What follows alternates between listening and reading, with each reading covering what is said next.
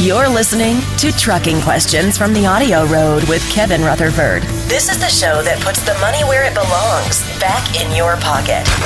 You can ask questions about trucks, money, fuel mileage, maintenance, tires, tax, technology, or anything else about the business of trucking. Here we go. Let's head on down the Audioroad. Welcome to my world. I'm your host, Kevin Rutherford. The website is letstruck.com. The show is all about the business of trucking. We take your calls and answer your questions about trucks, money, fuel mileage, maintenance, tires, taxes, technology, health and fitness on the road, getting started as an owner-operator, finding freight, working with brokers, getting your authority. You name it, we'll talk about it. All you have to do is pick up the phone and call me. We're going to get to those calls in just a little bit. If you were listening to the show this past weekend, I spent last week at a user conference for truckstop.com. That should be a room pretty well split between brokers and owner-operators because it's a user conference and both brokers and owner-operators use the software at truckstop.com. Unfortunately, it was 99.5% brokers, and I met two owner-operators, one of whom had been to the CMC, and you can tell his education is paying off. And not just the CMC, he comes to events like this. When he came to the CMC just a couple years ago, he had one truck. He now has 6 and multiple other owner-operators leased to him. While he was at this event, he made some contacts, picked up some excellent freight. I want to encourage owner-operators to get out to more of these kind of events. I want to encourage owner-operators to start using the tools that are available to them. See, the brokers, owner-operators always feel like they're getting screwed in the negotiation process with brokers, and they are, honestly. But you can't blame the broker. They're just business people. They want to make as much money as they can on every load, and so do you. They're winning the game. They're winning the game because they do go to events like this. They do know how to use that software. I could spend 3 days, training people on all the tools that are available on the load boards like truckstop.com. They are loaded, and some of the new technology coming out is absolutely amazing. That's why we've partnered with them. But owner-operators don't use it. They use it like a load board. They go in, they look for a load, they find a load, they call the broker, and they feel like they lose the negotiation. They're not using the negotiation tools. They're not using the rate tools. They're not using the tools to provide better customer service. They're not using the onboarding tools. They're not using the routing tools. They're not using the fuel mileage and fuel tax tools. I could go on and on. So if we can't get owner-operators to come to these kind of events, which are primarily being attended by brokers, bring the brokers to the events with owner-operators. And guess what? There's only one. There's only one event for education with owner-operators, and that's our CMC. I wish we had competition. I wish somebody else would go out and create a program like this. There was a large association once that created a program not long after I created mine. Theirs only lasted a couple years. I don't know why. I wish it would have continued. I would love to have some competition in this area. But because that just means more and more owner-operators would have more opportunities to become educated and be better business owners. We're a small company. This is a huge event for us. It takes us half of our year getting ready for this event. That's a lot of labor, a lot of time. I love doing it. I just wish there were more opportunities. And what we are planning, this is not set in stone yet because I just had the lightning strike idea last week. But I'm glad we moved our CMC to September of next year instead of May. It gives us some more time to pull this off. So I'll talk a little bit more about the CMC in just a second, kind of let you know what it is and what we're going to be doing with it. But I really have put a lot of time into looking at the industry lately and trying to figure out where we're going. Things are changing so fast in two big areas. Regulation, which we're all sick of. And if you think we're overregulated now, just wait. It's getting worse. I saw stuff that's coming down the pipeline that I can't even believe. And this election certainly didn't help anything. Nothing's going to get better. But the other area that things are changing really fast is technology. Now, here's the good news. Regulation always favors the biggest players, the biggest carriers. They can absorb the regulation. Nobody likes it, but the big carriers can absorb it. Technology always favors the little guy if you understand it and use it. And that's our goal, to help you understand the new technology and use it to your advantage. Technology will always favor the little guy. I could put together a one-truck operation right now that would be more technologically advanced than the biggest carrier on the planet. And I could do it pretty darn cheap. That's what's cool about technology. We do it in our company. You know, we are a completely virtual company. Everybody in our company works from home. And I love that. That allows our employees to be with their families. It allows our employees to put in a lot of time, provide excellent customer service, and still have a life. It also means our employees aren't commuting. They're not on the road causing traffic. They're not burning fuel, polluting. I love that idea. And we were able to do that because we leverage technology. I'm able to be on the road 6 months out of the year if I want. This year we were on the road 6 months, and continue to work and do my radio show from the road. And that's all because we leverage the technology.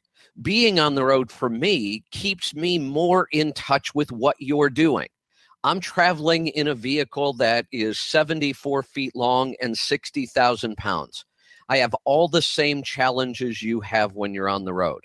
And it also allows me to go out and learn. So the partnerships we've created, I have open invitations to all the companies we work with. I can go sit with their engineers. I can go watch what's going on in their companies and learn. I can go to Michelin's test track and go play around with tires and, you know, almost crash trucks. So being on the road for me is a huge advantage because it allows me to learn more. It allows me to understand what you go through every day so we can bring more value to you. We can only do those things because we leverage technology. There probably isn't a big company around that in the trucking industry that leverages that kind of technology the way we do. And I want to help you leverage the technology that's already here and some of the new stuff that is coming so that you can be more advanced than any big carrier. Now, let's talk about the typical career path for a truck driver in today's world. It's changed quite a bit since I got started. It's going to change a lot more here real quick. Let's think about this. Typical career path for a truck driver. You go to truck driving school. You come out, you're probably going to go to work for a carrier and ride with a trainer. There's a good chance you could become a trainer before you even finish your first year, which is insane. Then you'll realize you really don't want to be a trainer.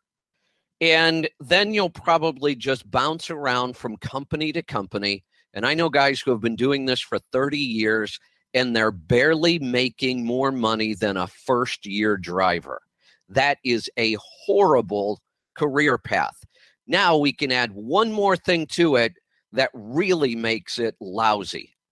That is, you have a pretty good chance in the somewhat near future, I believe, of being replaced by an autonomous truck. No wonder why we have so much turnover in this industry. That's insane. On top of that, all the sacrifices you have to make to be a truck driver, away from home all the time, living on the road, crazy hours, away from your family. not being able to have a normal social life at home, that's a lousy career path. So I have a new idea, and we are going to transform our company to make sure you have access to an entirely different career path. The one I just outlined sucks. The one I'm going to tell you about now and we're going to create is really exciting. I'm excited about it. I am re-energized to get working on this. And the cool thing is, we have so much of this already in place. It's just a matter of us putting it together, formalizing it, and bringing it to you. And we are going to be I'm working on it already. So when I get back from the break, I'm going to tell you about the career path we think you should be on. Stick around. We'll be right back. I'm Kevin Rutherford.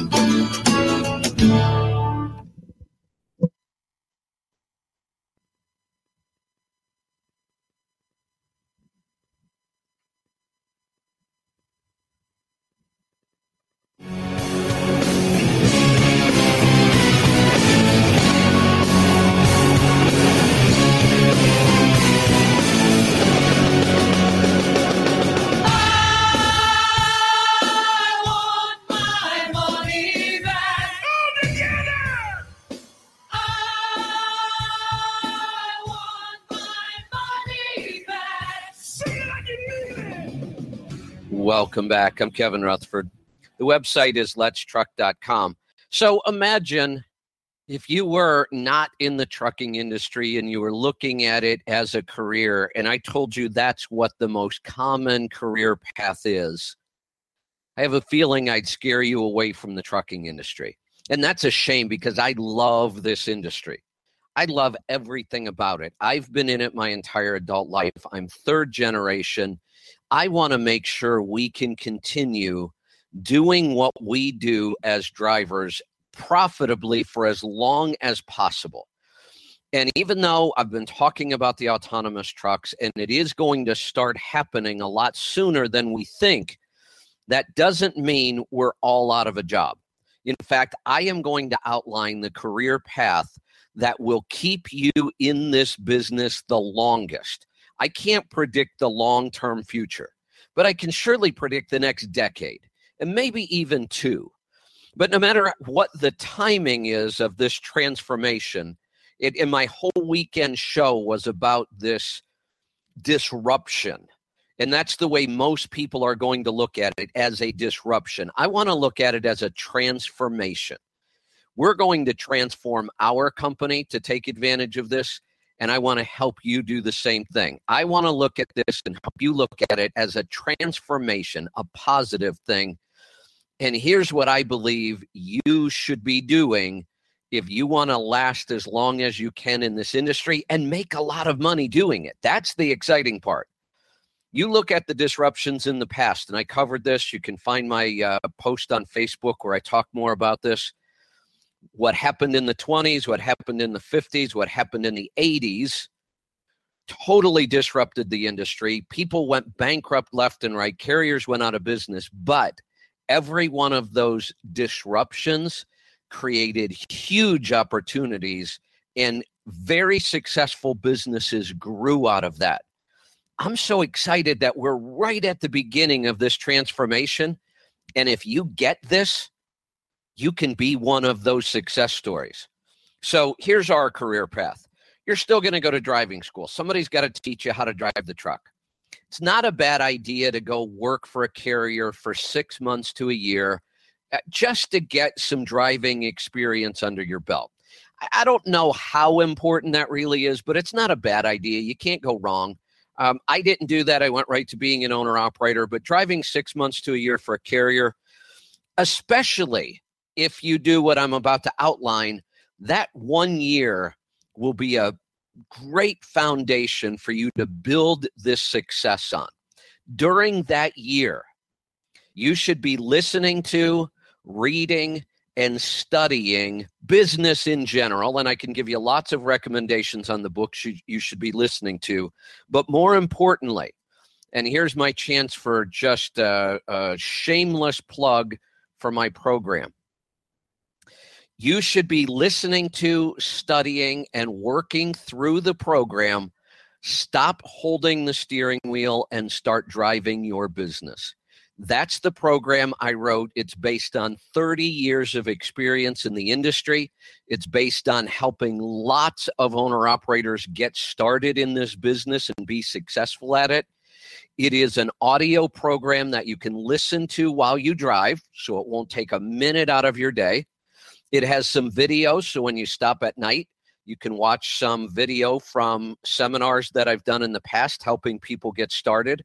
It has checklists. It has a workbook. You can work right through this program step by step. It will show you exactly how to buy your first truck, avoid all of the mistakes most people make when they buy their first truck, and get through that first year as an owner-operator really successful. Now, it's also not a bad idea to spend that first year leased to a carrier the first year after you buy your truck. There are lots of great carriers out there. We work with a couple of them. Landstar and Mercer are two of my favorites. That's why we've partnered with them for years. Great place to spend your first year. Some of you may even decide to stay there, and there is still a future doing that. But the future there is a little shorter and not quite as bright as the rest of the future I want to outline for you right now. So you go to driving school, you get a year's experience, you study our program that entire year and work through the whole thing. You buy your first truck. You come to the CMC. This is where you will get to pick what your career path is going to be, and I'll give you some of those options. And no matter what that career path is, we will show you exactly how to be more profitable doing it and to grow and expand and take advantage of this transformation that is coming. So when you come to the CMC, if we pull this off next year, and we are going to work hard at this. Now, we already have 3 lanes at the CMC, and I'll tell you what they are, but we are working to pull off the 4th lane, which I am really excited about. So here are your choices.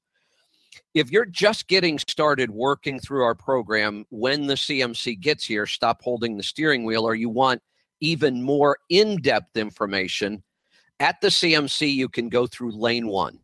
And lane 1 is all about getting started. In fact, we follow the program that I just told you about. Stop holding the steering wheel and start driving your business.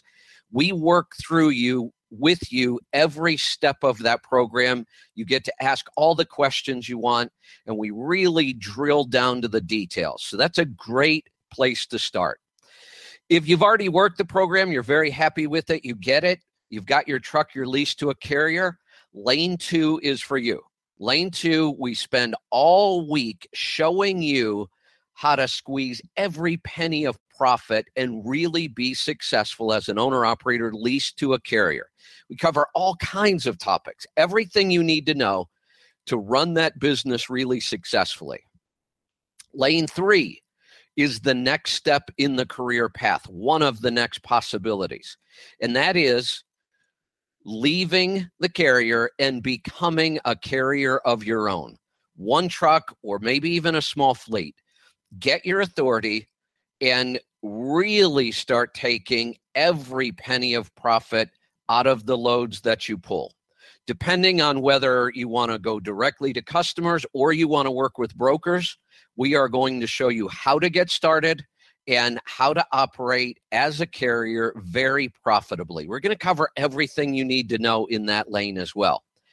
Lane 4 is a new addition, and I'm really excited about this. We're going to do 2 things in lane 4. There's another career path you can take that I think has a really long life to it. And it can also supplement the career path of being an owner-operator with your own authority. It can add another layer of profitability, and that is becoming a freight broker. I know lots of guys. In fact, the one I talked about earlier who was at this event, he started with one truck, got his authority, added trucks, leased carriers, and then also got his broker's authority. So now not only does he make money on freight that he puts on his own trucks, he makes money on freight that he puts on other owner-operators' trucks, and he makes money on freight he puts on other carriers' trucks because he's a broker. That is an awesome business model.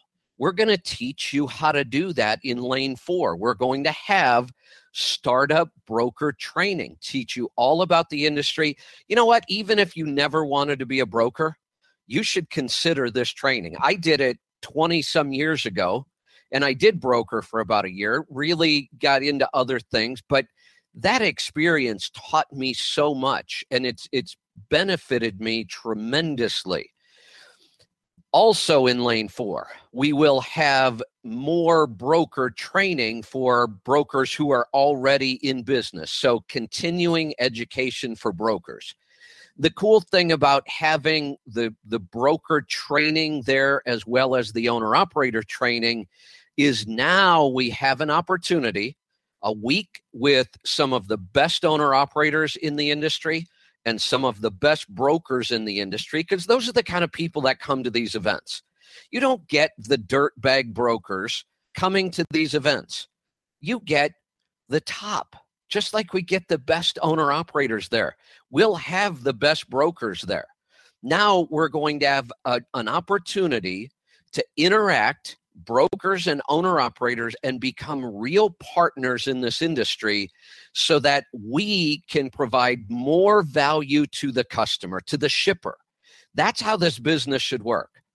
Owner-operators and brokers coming together, solving problems, getting innovative and efficient, and then providing that value to the shipper. That's how we raise rates in this industry. Screw the stupid statements like say no to cheap freight. That's what has gotten us to this place in the industry. People have been saying that for the entire 30 years I've been in the industry, and look where it got us. We have a new path. We're excited about it. We have everything you need, and we're going to be talking a lot more about all the things we have, books, podcasts, seminars, you name it, all for you to make sure you take advantage of this transformation and come out the other side one of those big winners. We'll be right back. I'm Kevin Rutherford.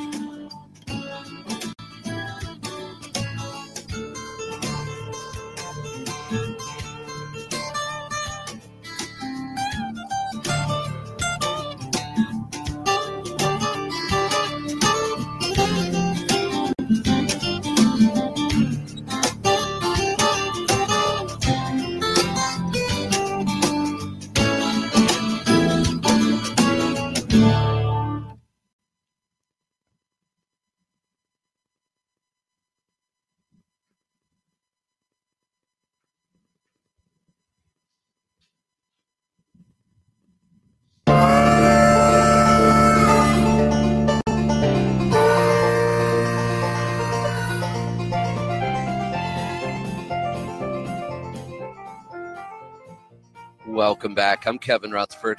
I think you can tell I'm a little excited about this. 2017 is going to be an awesome year. I'm so glad the election is behind us. The results really don't even matter. Focus on your life and your business, and there are some really, really exciting things that are going to happen in the transportation industry if you are ready.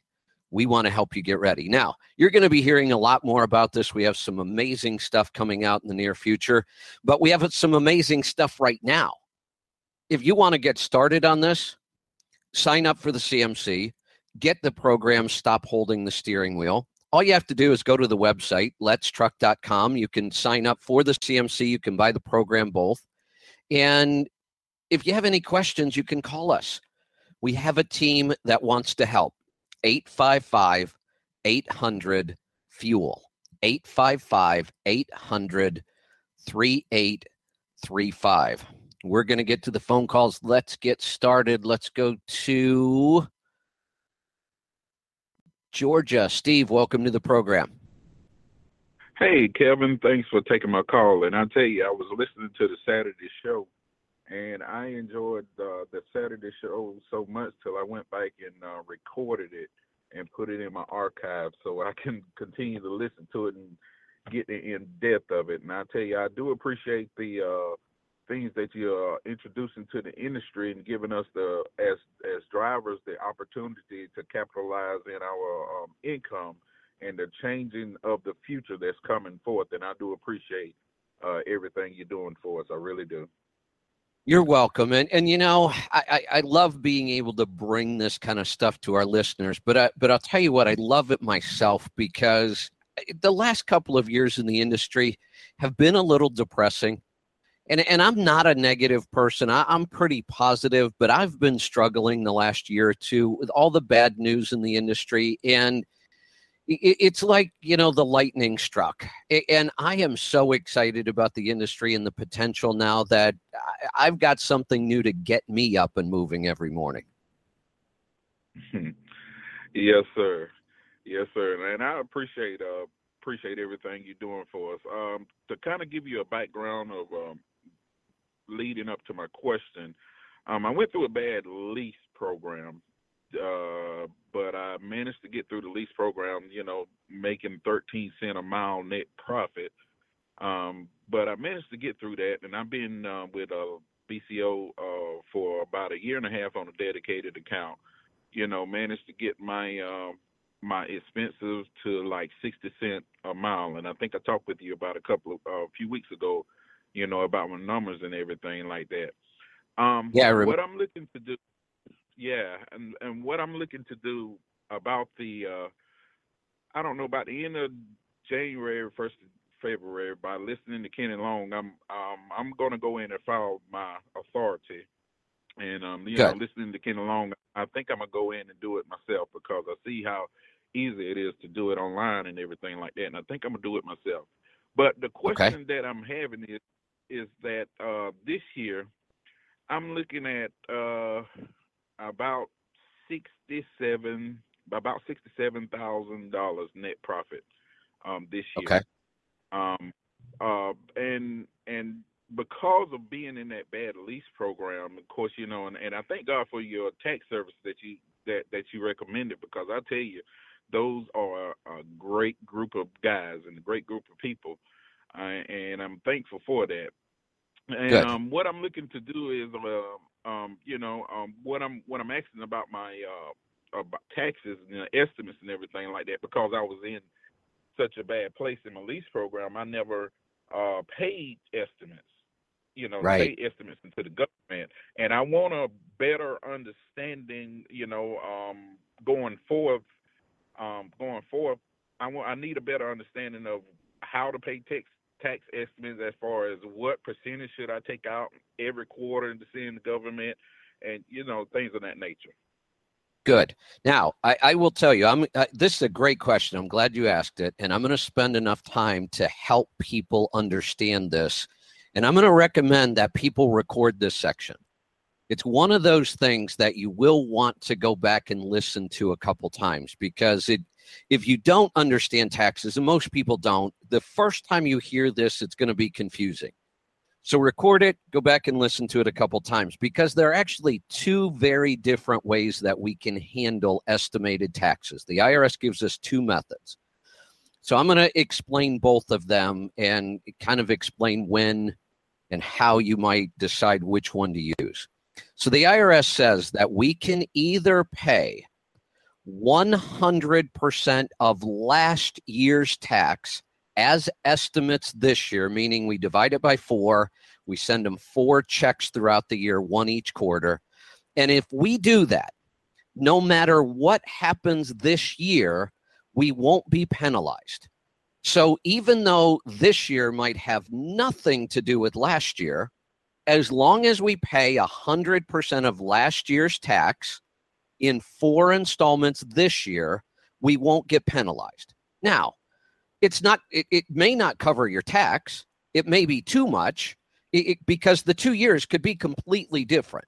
But what we're trying to do is make sure that we don't end up paying penalties and interest.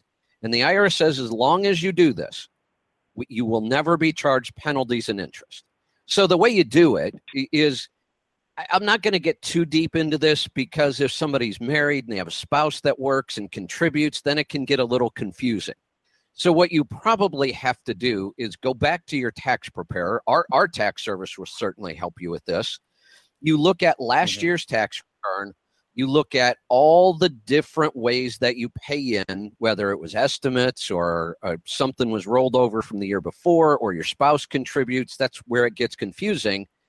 But your tax preparer can look at this and say, okay, in order to stay out of trouble, not to get any penalties or interest, you need to pay X number of dollars 4 times this year, and then you'll be covered. No interest, no penalties.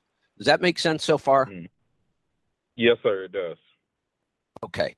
Or the IRS says you can pay 90% of all the tax you're going to owe this year in 4 different payments. And as long as you do that, we won't penalize you. Well, last year is easy. It's easy to figure out 100%. It's already done and over with, and we just have to go back and do the math. We just have to know how to do the math. But nobody knows what your tax is going to be this year. We have no idea how much revenue you're going to make, what your expenses are going to be. We can't predict the future. So it's a little more work this way. But if you use this method, not only will you make sure that you don't pay any interest and penalties, but also by the end of the year, you should have at least 90% of your tax paid. So it's more work, but there won't be any big surprise when tax time comes. Because I've seen people who paid, you're a great example. In 1 year, you paid 0 tax or very, very low tax because you weren't profitable. So you could have used that method and said, hey, look, I didn't pay any tax last year. I don't have to make any estimates this year. But that year, you go out and generate $67,000 worth of profit, meaning you're going to pay roughly $12,000 to $15,000 in tax on that money. And if you're going all year going, well, I don't have to make any estimates, and then April comes and the IRS says you owe us a check for $15,000, you won't owe them any interest or penalties, but that's still unpleasant to try to come up with the money all at once. So the way we keep up with things throughout the year is by having a good accounting system. So when the quarter is over with, so we go out and we run our truck January, February, March. We sit down with our profit and loss statement and our tax report from Profit Gauges, and we call up our tax preparer and we say, my first quarter is over with. I have all my numbers in there. Can you tell me how much I'm going to pay in estimated tax? And they'll be able to give you a number. And then you send in the check. Go through the second quarter. Put in all your numbers every month. When the quarter's over, call up your tax preparer, say my numbers are all in there. The cool thing is we have access to all those numbers in the system for you. And we look at it and say, yep, here's your estimated tax. You write a check, you send it off. Your last estimated payment is due January 15th of the next year. So when you make that payment, you should be at least 90% or so caught up, maybe even 100%, depending on how good our predictions have been. And then you have lots of time, get your tax return done early, no big surprises. So that way we pay things as they happen and we don't fall into that trap of getting behind. So let me get to a break. I'm going to come back, and if I hope that helped clear some things up. If you still have some questions about it, I'll come back to you right after this. Stick around. I'm Kevin Rutherford.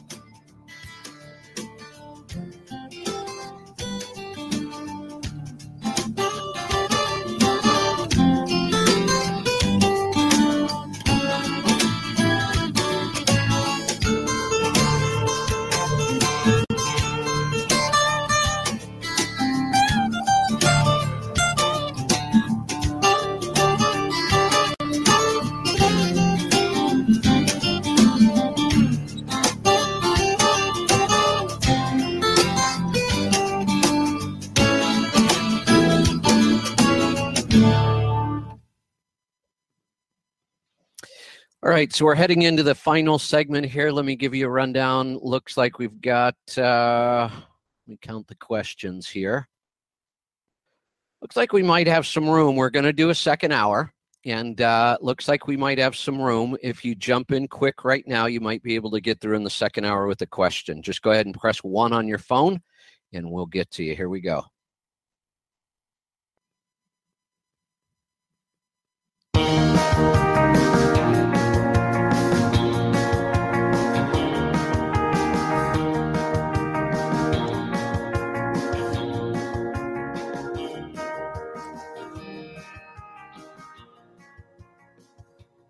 Welcome back.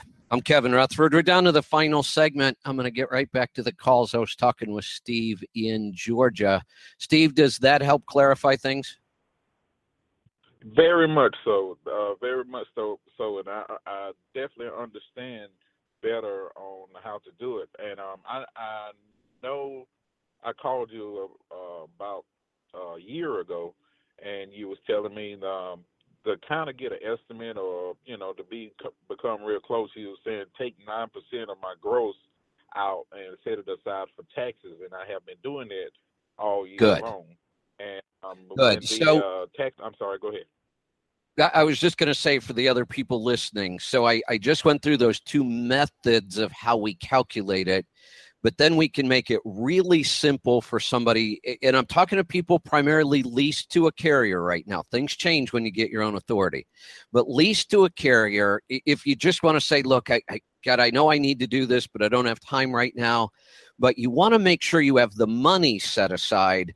Then look at your gross settlement every week. I'm going to adjust this just a little bit because I've been using that 9% number for a long time.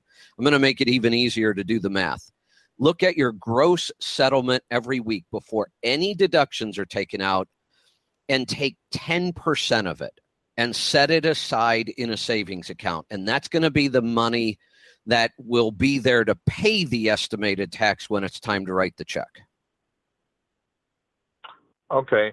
Now, next year, whenever I file for my authority and begin to start running on my own, does I apply those principles with running on my own instead of being leased to a company, or is that about the same? 10% should be okay with that. 10% is going to keep you in pretty good shape, and you're going to be ahead of the curve because you will be doing your estimates each quarter, and you'll be working with our software and your tax preparer. So setting aside 10% will keep us close. If you get to that, let's say that first quarter you're operating on your own, and we look at the 10% and it's way off, then we can adjust. And the good news is we only went through one quarter. So, but it's a good place to just stick with that 10% as far as putting money aside and continue doing what you're doing, filling out profit gauges, talking to the tax preparer at the end of each quarter, and you will never have a problem with estimated taxes. Okay, well, I do appreciate it, and that helps me out a whole lot.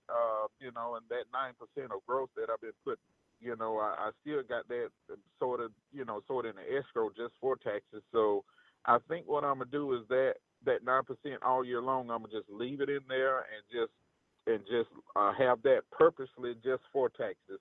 So I wouldn't have any surprises or anything down the road. And I appreciate the information that you gave me, Kevin. You're welcome. Thanks for the call. Great topic, by the way, and really good timing. Let's go to Tennessee. Michael, welcome to the program. How you doing, Kevin?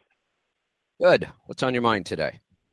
Okay, I got a little bit of a problem. I got a Fitzgerald's glider, okay? I bought it back 2014 or 2013. It's a 2014 389 Peterbilt. And every time I let off the pedal, not every time, but I mean, sometimes when I let off the pedal, the check engine light comes on, and I tap the gas, and it won't give it any fuel, and I tap it a couple more times, and then it'll get fuel. So I took it to the shop. They told me it was the TPS sensor, and they changed it out, but it's sometimes it still does it. Is there anything else that it could be besides the TPS sensor? There is. The TPS throttle position sensor is a common problem. So I understand why they went there first. What I don't like, and so many shops do this, it kind of makes me a little crazy. They do what's easy for them. And if it doesn't work, well, you still had to pay for it, and then they'll do something else. I agree. There was a good chance it could have been the throttle position sensor, but we can also test this stuff. You know, we don't just have to throw parts at something. That's a pain in the ass for you. You spent the money. Now you're driving around. You still have the same problem. So you're going to have to go back or go to a different shop, which is what I would recommend. There are several things in the system that could cause this to happen. And I'm not even going to tell you what they are because I don't want to just throw parts at it. I don't want to start down the list. Oh, well, it could have been this. Oh, nope, could have been this. We can test this stuff. Shops are either just too ignorant or too lazy, or they like the fact that you have to come back to them 2 and 3 times. It's probably a combination of all of the above. You know, I wish we had more shops because I sound like a broken record, but the one shop that I know that actually tests this kind of stuff and troubleshoots before they change the part is Pittsburgh Power.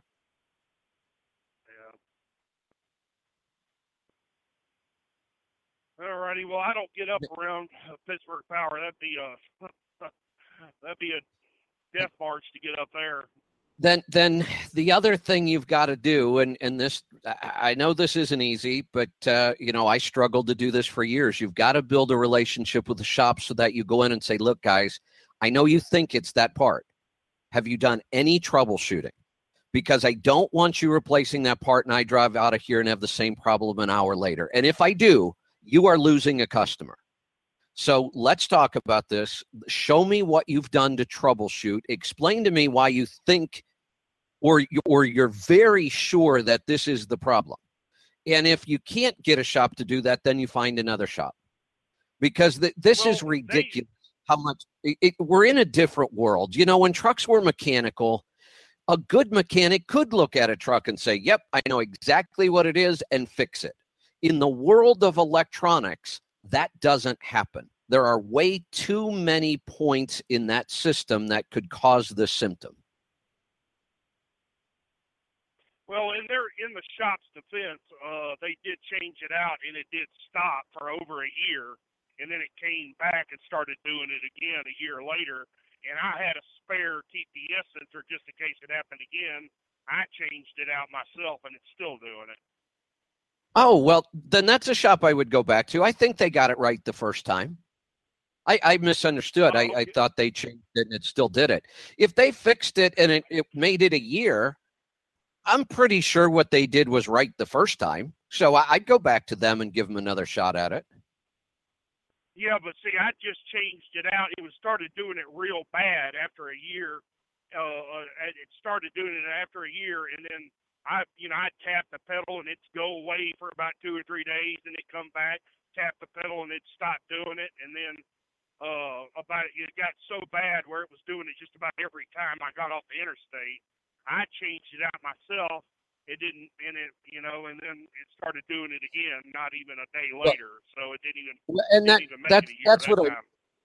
Yeah, that's what I mean. I think there is another problem in the system, but I think they got it right the first time. I mean, I don't think they just got lucky and it stopped doing it for a year. I think they got it right. Now we have another problem causing the same symptom.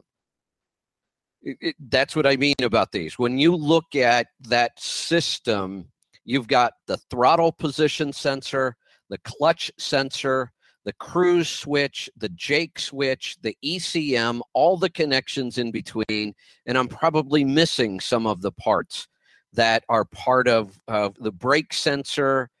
This is a pretty intricate system, so I'd give them another shot. Let them see what they can do. I'm looking at the clock. We are just about out of time, so I'm not going to have time to get to another call. I want to remind you about the career path I talked about at the beginning of this program. We're excited about it. We are going to bring you tools and resources to help you every step of the way. We have our podcasts, And we have a podcast for getting started, Trucking 101. We have a podcast for becoming successful as an owner-operator. That's mine. Questions from the Road will help you with any aspect of that. We have a podcast for getting your own authority. That's Trucking with Authority with Kenny Long. We have a podcast to help you understand rates and lanes, really important topic. That's Rico Muhammad. I am starting up a new podcast to help you build relationships with brokers and understand the broker side. That's going to be coming real soon. We have podcasts to help you with maintenance, which is the Power Hour and Rolling Toe, so engines and tires in alignment. We're going to continue bringing you the information you need to succeed. That's just one area, the podcast. But if you want to make sure you don't miss any of those, it's real simple to get on our text message list so that every time we're going to do one of those shows, we send you a text message about 15 minutes early. It's got the phone number right there, so you can just dial in and listen. All you have to do is text the word listen to 99,000. So instead of a phone number, you put in 99000. Then in the body of the text, put the word listen. Don't worry about capitals, doesn't matter. Send off that text.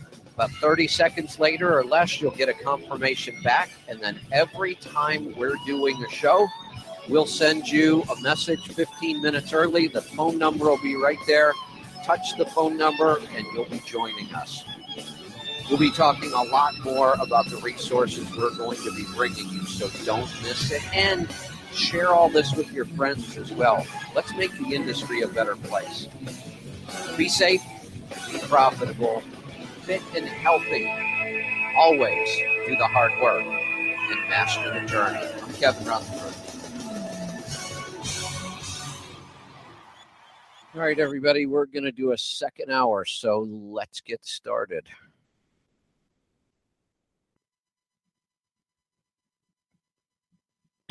Your money, your taxes, your truck, and your road to success in the trucking industry. This is Trucking Business and Beyond, the show that puts the money where it belongs, back in your pocket. Welcome to my world. I'm your host, Kevin Rutherford. The website is letstruck.com. The show is all about the business of trucking. We take your calls and answer your questions about trucks, money, fuel mileage, maintenance, tires, taxes, technology, health and fitness on the road, getting started as an owner-operator, finding freight, working with brokers, getting your authority, you name it, we'll talk about it. All you have to do is join us, and we're going to get to those calls in just a little bit. I do want to remind you about how you can join us on our recordings and our podcast show.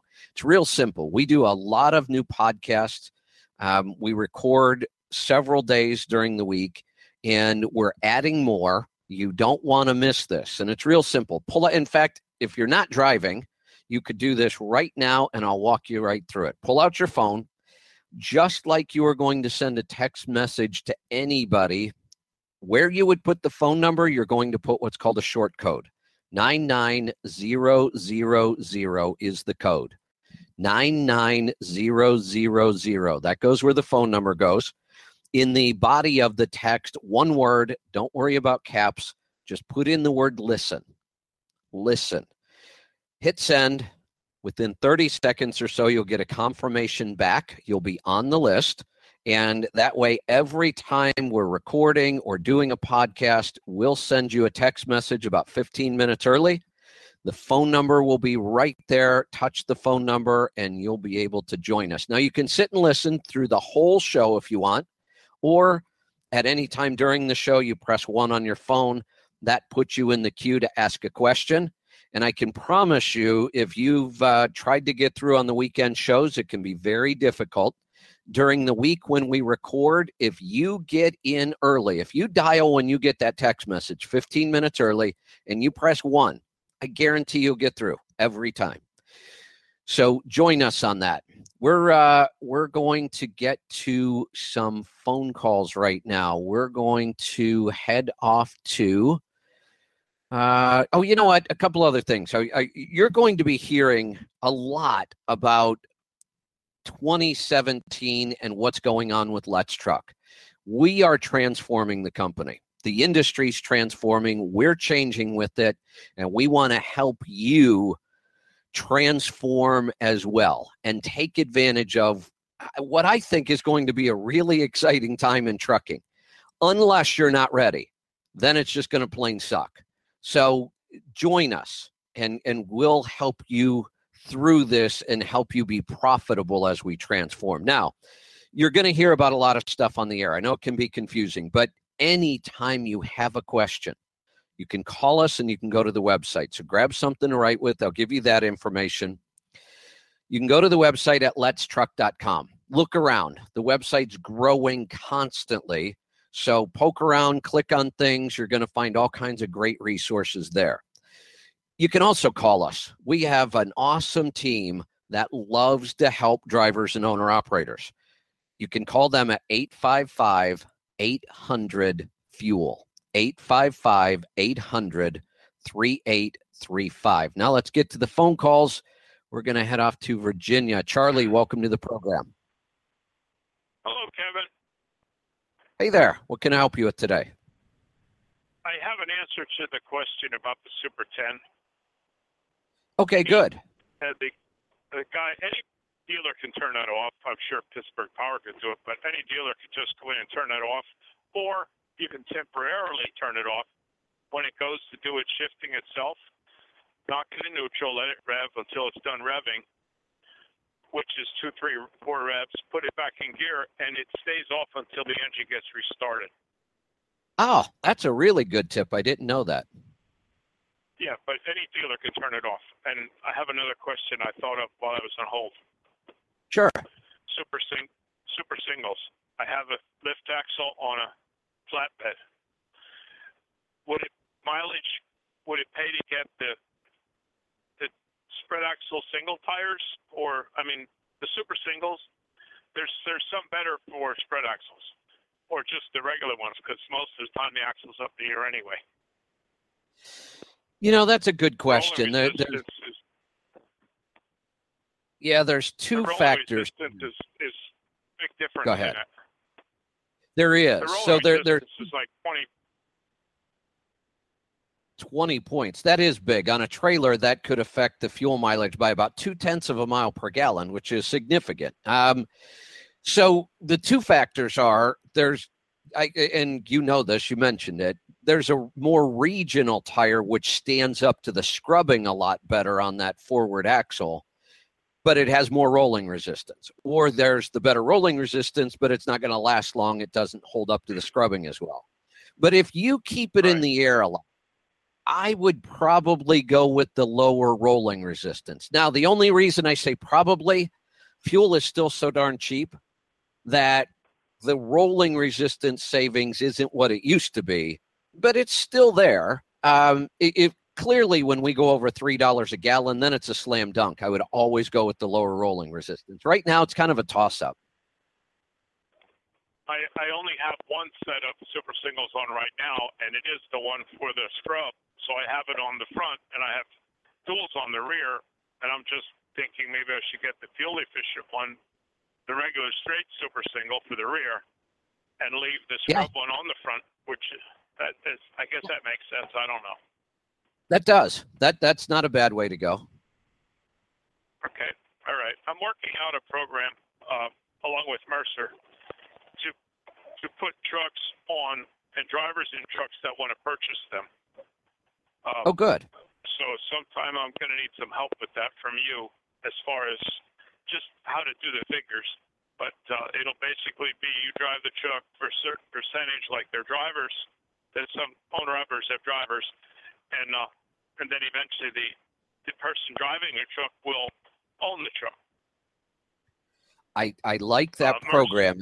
And let me explain why I like it. Some people would say, well, Kevin, that sounds like a lot like a lease purchase. Well, in some ways it does. But when it's handled at the level that you're doing it, I think it's an awesome program for somebody to get started as long as you do what I know you're going to do. you're kind of their mentor as well. You're not just throwing them in the truck and throwing them to the wolves, and when they fail, taking the truck and giving it to somebody else. If you set this up where you are mentoring them, then I think this is an awesome program. I'm already at Mercer, and a gentleman I met at the CMC this past year is interested in doing this already. So that's what I'm thinking of doing it. That's about all I had, though. But okay, excellent. All right, I appreciate it. Yeah, I think that's a great program. When you're ready, let us know, and we'll help you crunch some numbers on that. Let's go to New York. Chris, welcome to the program. Hey, Kevin, how you doing? Hi, Kevin, how you doing? What can I help you with? Yeah, I remember I haven't listened to you for a while, and then I listened to Rolling Toe last night and spoke to Mike and everything. And at the end of the show, they were kind of talking about tire pressure, and they were talking about keeping your tires in the 100 to 110 PSI range. But I remember from a couple years ago, you talking about overinflating tires and actually going above what's recommended. And I'm just kind of curious, did your opinion change, or where are you at on that now as far as? My opinion hasn't changed, and Mike and I actually agree on this. When I talked to Mike, Mike came at it from a totally different point of view. I came at it from fuel mileage only. The harder you make that tire, the easier it rolls and the better the fuel economy. My only concern is at some point you might get to a pressure that's so high it starts to cause irregular wear. Well, if it does that, then we back down. Mike will tell you the same thing, though. Mike will tell you every problem he sees with a tire is because of underinflation. It's almost never overinflation. So he tends to lean towards the high side. I might even push just a little bit higher as long as we don't create irregular wear. So I tell people, look, you can't crank that tire up to 120 pounds and then forget about it. You put it up to 120 or whatever number we determine, and you watch it closely every day. And you don't just watch it, you feel it, because I can feel wear happening before I can see it happening. So it's one of those things that if we want to maximize fuel economy, I do like to run at the very high end, right up to the point where I'm not causing any irregular wear, and I keep an eye on it when I do that. So the music just started. Let me get to a break. I'll come back, and we'll see if that answered your questions and if you have any more. So don't go away. We'll be right back. Don't forget that website, letstruck.com. If you have any questions, you can always call us. We have a great, great team that loves working with owner-operators. 855-800-FUEL. 855-800-3835. We'll be right back. I'm Kevin Rutherford.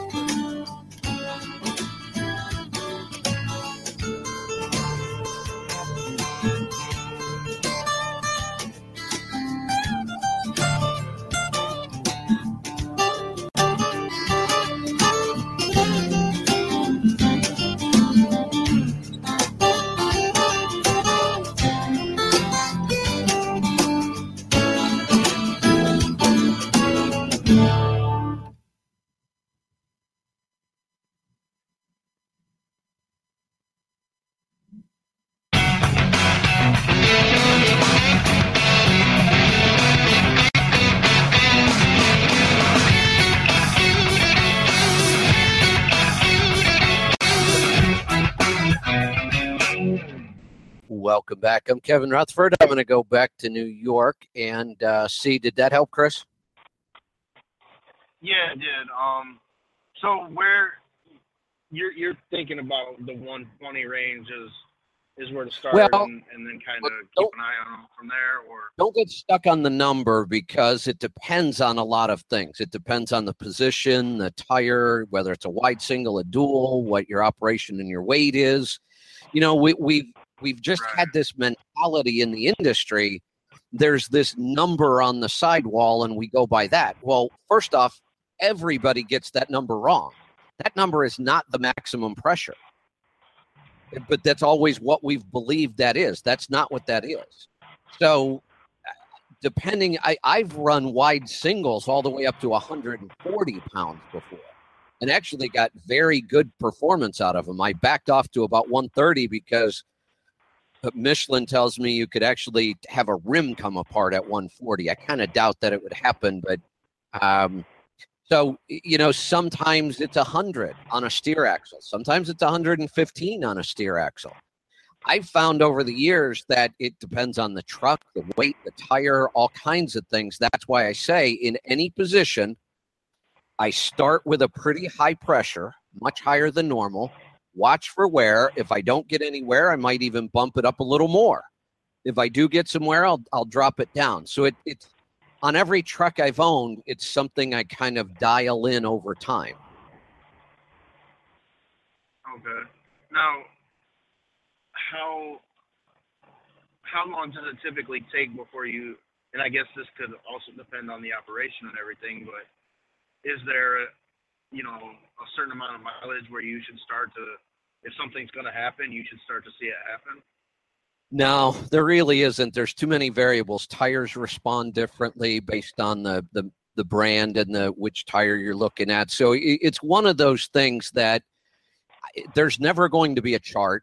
It's just one of those things that if you want to maximize fuel economy, and I really find that if you find that sweet spot, you just have to work at it. If you find that sweet spot up at the top end, the tires tend to last longer as well.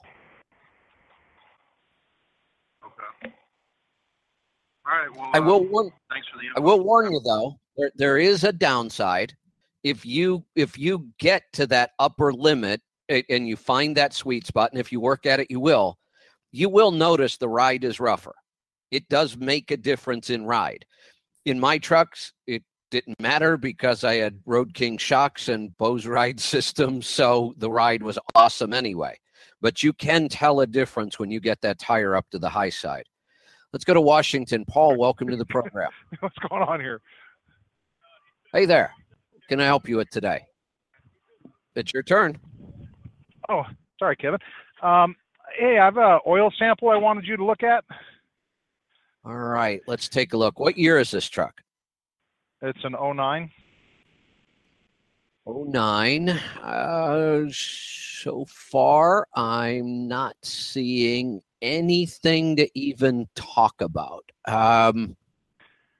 What about? I have a question. What about the boron? You can completely ignore that. In fact, if you look at your sample and we look at those headings across the top, it starts with wear metals, then it goes to contaminant metals, then it goes to multi-source and additive. So I honestly wish they would take the multi-source and the additive off. I've been reading oil samples for 20 years. Not once in that 20 years did either one of those categories matter, but they always generate questions. All the multi-source and the additive metals are just that. They're things that are part of the additive package in the oil. So there should be this standard range for each different brand of oil. But I've bought a gallon of oil, a gallon of Rotella in one state, bought a gallon of Rotella in a different state, send 2 samples into the lab before they ever even go in the truck. Just pour them out of the bottle and send them in. And I get different numbers. Different batches end up different. So, and it's never mattered. There's not been one single time where I've looked at that and said, oh my God, you got to change the oil because this number's off. If we mix oils, you'll get all kinds of great readings in those boxes. So I just wish they would take it off there. But as far as when you do these, just ignore those 2 boxes. Everything else on this looks good. I'll tell you what I would pay attention to next time. Not a concern right now, but I did see lead go from 3 to 7 and copper go from 0 to 1. Not a big deal at all, but those are the 2 metals we watch when we're watching bearings. And knowing that this is an ISX, just keep an eye on those numbers. Okay, does that have anything with those two metals have anything to do with the truck consuming more oil than it typically does? No, it really does. I just started having, I just did my oil change 7,000 miles ago, obviously when I had the oil sample done, and at 7,000 miles, I already had to put a gallon in, which typically I don't have to usually put a gallon until 10 to 11,000. Yeah, well, you're at 1 million plus, though, right? Yeah. Yeah, that's just going to start happening. But if you see an acceleration in iron, chromium, nickel, we did see a little bit of acceleration in aluminum, but that's not a big deal. Typically on the upper end, we're looking at iron and chromium. Those are the two metals you're going to see in the top end, the cylinder kits. But to have this thing burn a gallon at 7,000 over 1 million is not a big deal at all. It's normal. That's actually going to continue to progress right now. But everything else looks good on it. Okay. Right here. Okay. All right, Kevin. Thank you very much. You're welcome. We're going to get to another call. Let's head off to Texas. Steve, welcome to the program. Hey, Kevin. How are you doing today? Doing great. What can I help you with? Well, I've got a couple questions for you. I'll start off with the first one being the emissions. I have a friend that basically poo-poos on your program, and he's one of the drivers that have been driving for 30 years, and you don't know what you're talking about, and he knows it all. And one of the things that he said is that the older trucks, they're eventually going to make everything to emission standards, and you're going to have to get rid of your older truck and go to a newer emission truck. So can you just confirm for me that that is wrong? Yeah, and let me, I'll explain it to you, and then you can go back to him with this. Okay. I have to believe that if he made that statement, he has no idea how government works. None whatsoever. Look at the history of government. I mean, this is why when people say, if we fail to understand the history, we're just going to repeat it. But if we do understand the history, we wouldn't fall into these ignorant statements. Look at the history of car. There's only one place in the country, other than a couple tiny little ports here and there. There's only one place in the country that has ever made any kind of emission standard retroactive. That was California. They're the only place that did it. It's been a disaster. They're being sued by everybody. Companies have pulled out and just said, we're not going to go to California. Right. Companies have imposed surcharges to go to California. Been a disaster. They're the only people that did it. But even when they did it, look at how much time we had. We knew a decade before the laws were actually implemented what the laws were going to be. They started talking about it and writing the laws over a decade before they actually enacted the laws. Now, on a federal level, if the federal government tried to retroactively force emission standards, it would decimate the industry. There are a lot of pre-emission trucks still on the road. So not only would it just be a really, really bad idea, but let's say by the time people actually hear this, we're going to know whether Hillary Clinton is the president or not. Let's say somebody as progressive as Hillary Clinton becomes president and she starts pushing for this. And she might. I don't know. It would be a really, really bad idea. But I guarantee you it would take at least a decade before it were ever in place, and we would know about it long before it ever happened. And let's say worst case scenario. Let's say they adopted CARB's rules tomorrow. It would suck, but I could go buy a $15,000 DEF and or DPF and throw it on my truck, and I'd be compliant. So those kind of scare tactics are either, I don't know, I have to believe somebody's just ignorant of how things work. All you have to do is look at the history of California, look at the history of the EPA. No matter how draconian their laws have become, we've always had lots of warning. Now, I'm going to come back to you right after the break. Stick around. We'll be right back. I'm Kevin Rutherford.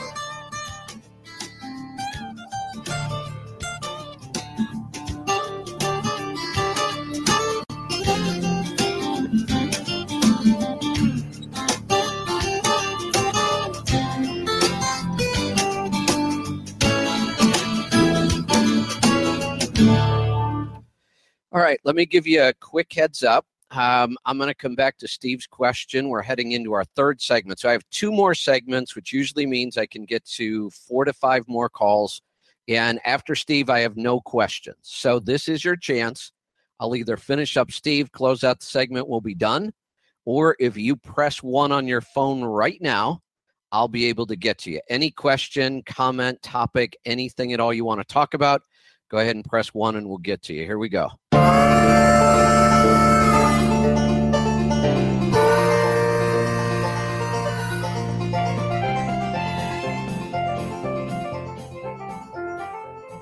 Welcome back. I'm Kevin Rutherford.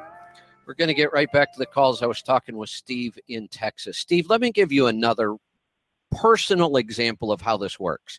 I remember exactly where I was. Okay. I was at an TCA event. I was speaking at a TCA event.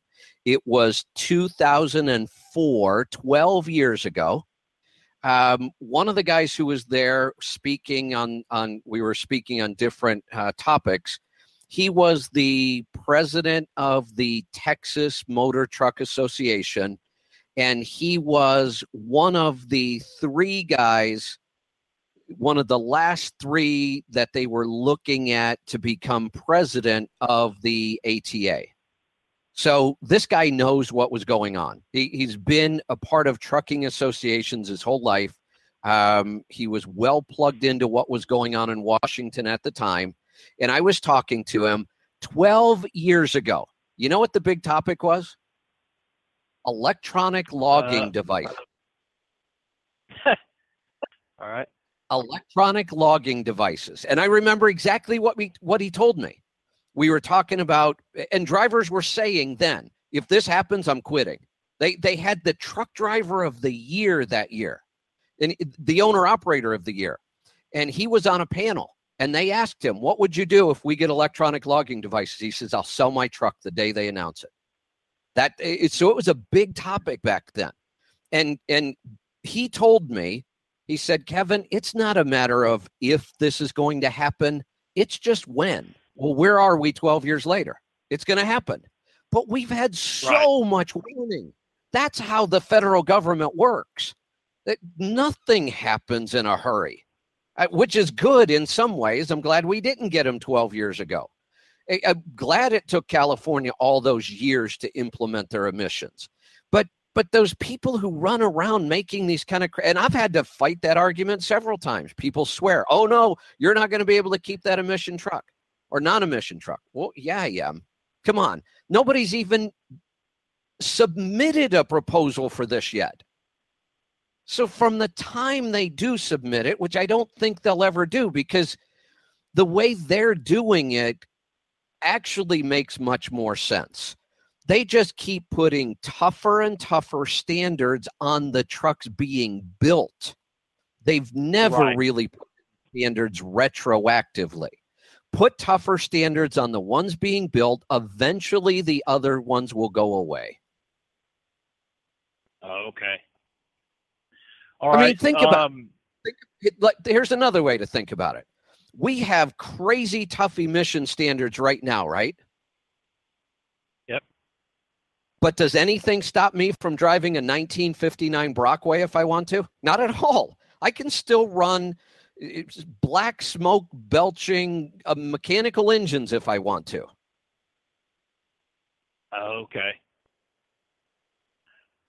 All right. That leads me into my second question, the ketosis diet. I've been listening to you for probably a year or so, and I'm not really. My big question about the ketosis diet, it's very interesting to me. I'd like to do it, but being a truck driver, and I hear you say that you're on the road too, where do you get the grass-fed, and where do you get all this stuff? I can't just stop into Walmart and get, the real food. So let's talk about this, because the grass-fed has nothing to do with ketosis. Ketosis is only your macronutrient balance. I can eat the standard meat that I can buy anywhere. I can go into McDonald's and I can eat ketogenic. I can order a salad from them and a burger with no bun, throw the burger on the salad. It's an awesome meal. Not a fan of the quality of it, but that's ketogenic. So all you really have to do to eat ketogenic is eat mostly fat, a little bit of protein, and, very low carb, but that still allows all the vegetables, greens, all that stuff. Ketogenic has nothing to do with the quality. So the ketogenic is where we start people, because that's where you get 80% of the benefits. That's how people are losing weight. That's how they're getting rid of their type 2 diabetes. That's how they're getting rid of their arthritis and all kinds of other problems. Ultimately, I would love people, after they hit all their goals with the ketogenic diet, I'd love to see them move to a more paleo-style diet, which allows some more carbs, some more vegetables, even a little bit of fruit, but focused is a lot on the quality, the grass-fed, the pastured, the local, the organic. And I'm not saying it's easy to do on the road, but it can be done.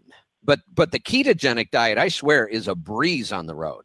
I think it's way easier to eat that way, because for one thing, once you go ketogenic, you don't have to eat nearly as often. So I actually find that eating ketogenic on the road is easy. Eating paleo on the road is a big challenge. But we're working on things that industry is advancing, and there are some ways to do that. Let's go to Ontario. Sean, welcome to the program. Good afternoon, Kevin. Well, I was running a regular lane for a few years now, and the freight has dried up on that to the point where I'm running a completely different lane. I never ran Ontario, Quebec. We just didn't do that. Well, we had a dispatcher who's now on Rate Per Mile Masters, and we were talking on the Facebook, and he was telling me, he's got all kinds of freight from Montreal back to Winnipeg. And I said, well, I'm in New York. I said, and I got an LTL back. And, well, that LTL all dried up. So I said, well, why don't I just grab a load going up to Montreal from New York? That's worked really well. And then when I get to Montreal, I got all kinds of freight going back west. So we've had to change and adapt to situations. The rates going west are good. The rates going east are poor, but if you triangle south and then make it north, the rates are very good. So you have to adapt to the situation that happens. That's a really good point, and it's a great example of doing that. And, forget about what's happening right now in the industry. Look at any business, any time in history. It's always businesses that can adapt, that survive and thrive and provide more value to their customers. Being able to adapt is a really, really important thing. What's going to happen in the next decade, and maybe even quicker, is not good.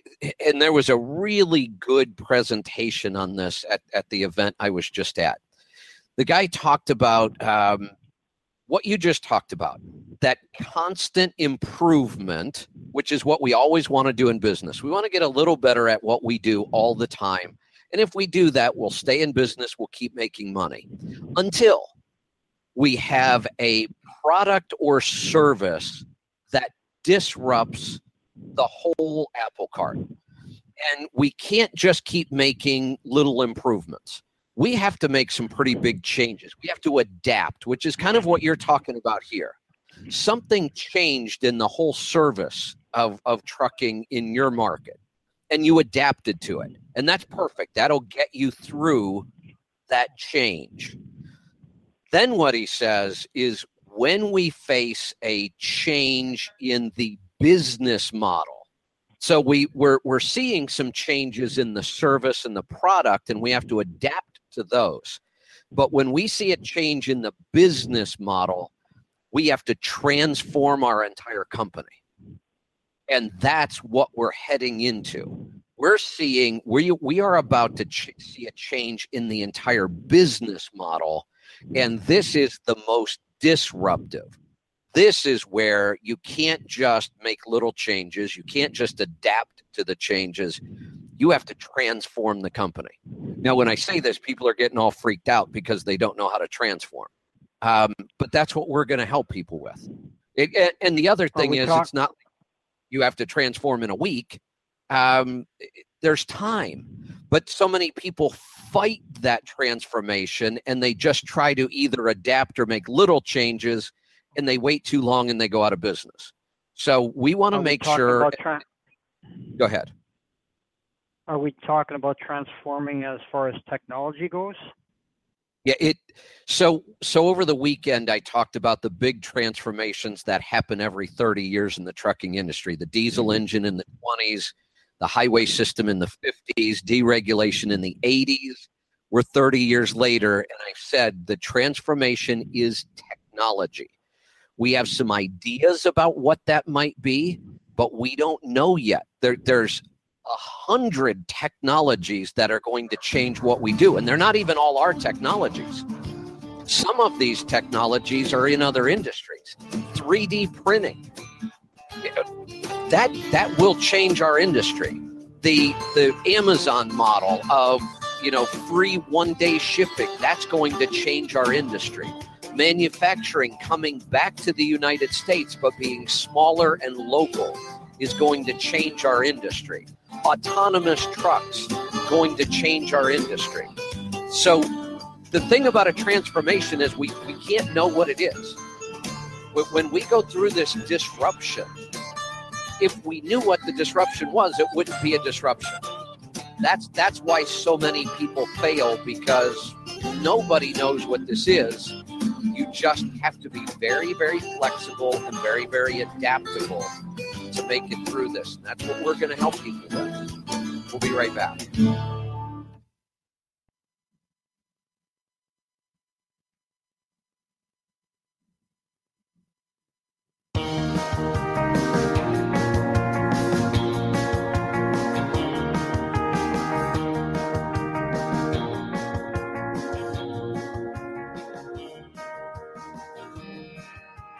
Welcome back.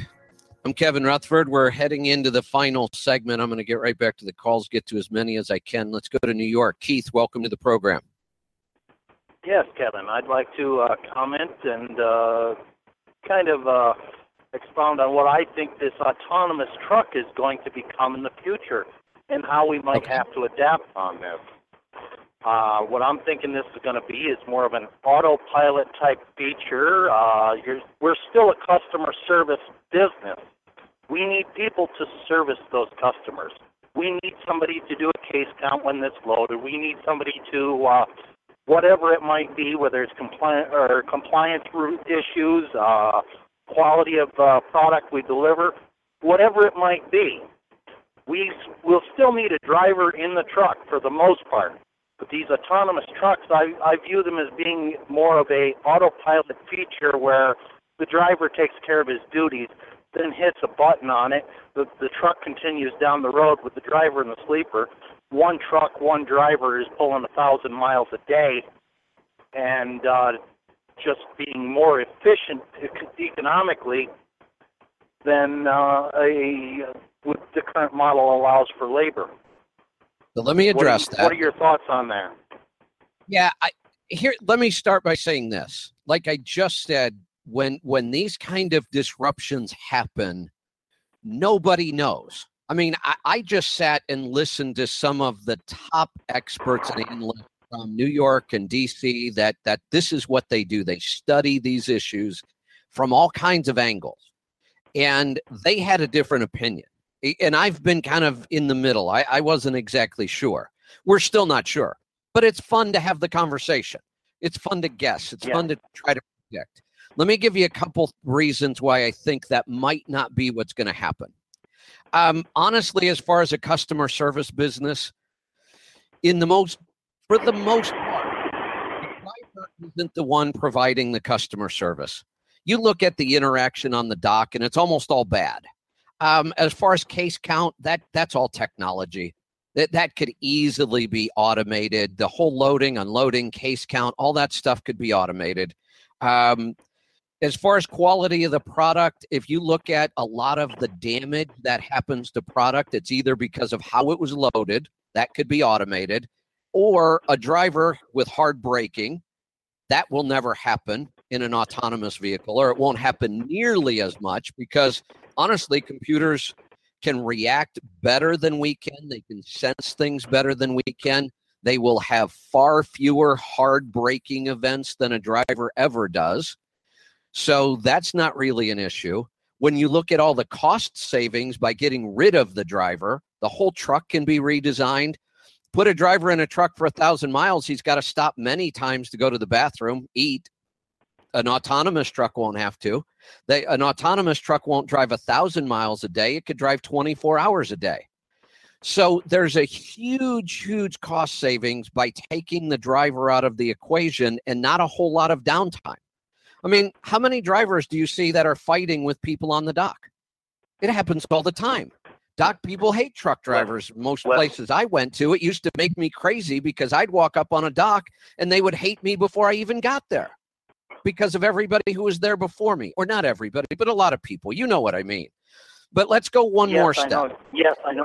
People are using the autopilot model, saying, well, wait a minute. We've had autopilots in planes for a very long time, but we still have pilots. Well, there's two big reasons. One is that the fact that landing and taking off a plane is quite a bit more complicated than anything we have to do in a truck. But an autopilot can actually do that, and it can do it really well. Here's the biggest reason. If a truck does crash because something went wrong with the autonomous truck, the damage is probably going to be minimal. I mean, somebody might die. I don't want to minimize that. An autonomous truck could kill somebody. But what would happen if a plane failed? You would kill 500 people. There is no way, just fear alone, there's no way we're going to take the pilot out of a plane. There's too much at stake. 500 lives, one crash, 500 lives gone, or 150, whatever size the plane is. So part of it is just fear, pure fear. There's no way any of us are going to get on a plane with no pilot. But if we do an autonomous truck, there isn't even a human in the truck. So the only danger is to somebody else on the road. Well, once you get to all autonomous vehicles on the road, then there's no danger to life. But in planes, because you're not going to see buses go to this, by the way. Because, again, you've got a bus full of people. Those are lives. We can't afford a mistake. You won't even see it in trains. Because if a train crashes, there's way too much at stake. You could have hazardous chemicals. You're going to have spills. You're going to have just the dollar amount of the damage if a train crashes. So people are trying to use the plane and the train as examples, and they're not good examples at all. So according to the people I watched, they said this idea that we're going to have humans as a backup just makes no sense. That will only be a transition. And it's only a transition because of fear and regulation. Mm-hmm. Well, as far as all of that goes, I think as drivers, we're going to have to, as this comes on, brush up on our customer service aspects and do the best job we possibly can, or let the job be taken over by a computer. That is an absolutely true statement. And my response to that would be, and it's too late, we should have been doing that all along. And I know people like you do. But unfortunately, who have been working to provide good customer service haven't been the majority in a very long time. We should have been doing that all along. Yep. So, well, we're looking at our replacements if that autonomous technology keeps going. But there's still going to be a niche market in places for quite a while. There is. Yep, there is. And that's the message that I want to get across to people. There's a niche for truck drivers for a while. There's a niche for really good owner-operators even longer. Owner-operators are going to be a huge part of this transition. And there's going to be an even better, more profitable niche for owner-operators with their own authority. They are going to be in high demand. Owner-operators with their own authority who are innovative and successful and know how to run a business. They have the longest lifespan in this industry. There's one more thing that I think you could aspire to, and that is being a broker. When you get your own authority, it's a really good idea to learn how to be a broker and get your broker's authority. And that person has an even longer life in this industry. This to me is exciting. It's what I've been talking about for the last several shows. You're going to hear me talking a lot more about this, but we are doing way more than talking. We are going to put all the tools and resources in place that you need to make this transition. So I'm looking at the clock. We're coming up on the end of the show, so I'm going to have to wrap this up, and we will do it again. In fact, I am looking at adding some more hours to the show. We're going to be doing some more podcasting. We're going to be doing some more audio. I want to get more time to interact with you. I wish I could get that time on Sirius, but it doesn't look like that's going to happen. But we'll create some more opportunities. We never get to all the questions we have, and I love this interaction. So one of the ways that you can be a part of this with us, our podcasts and our recordings happen every week, multiple days every week. If you want to make sure you don't miss any of those, there's a real simple way. Just text the word listen to 99000. So just like you're going to send a text message to anybody, but instead of putting in a phone number, you're going to put in that short code 99000. In the body of the text, you're going to put the word listen, hit send. That text will register you in our system. Wait about 30 seconds. You'll get a text back. And then every time we are going to do a podcast, and we have multiple shows now, and we're adding some new ones, we will send you a text message about 15 minutes early with the phone number. When we do the recordings, you can just sit and listen to the whole show on your phone while you're driving down the road. If you want to ask a question, you just press 1 at any time during the show, and we'll screen the call. If you call in early and press 1, I guarantee you'll get through. We don't get to the questions that come in later in the show. We never get to them all. But we always get to those early birds that dial in and hit 1 quickly. Thanks for joining us. We'll see you next time. If you need any help, give it all 855-800-FUEL. 855-800-3835. Thanks for joining us. Be safe, be profitable, fit and healthy. Always do the hard work and master the journey. I'm Kevin Rutherford.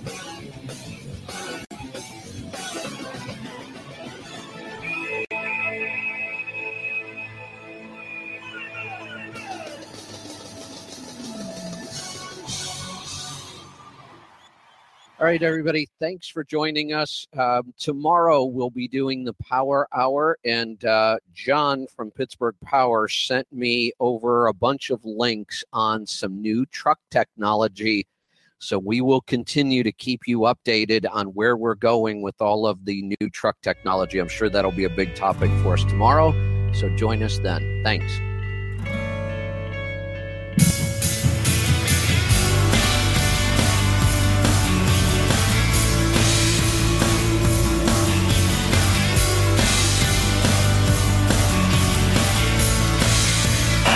Thanks for tuning in to the Audio Road. If you have any questions, give us a call at 855-800-FUEL. That's 855-800-3835. Check out the website at letstruck.com and find us on facebook.com/letstruck.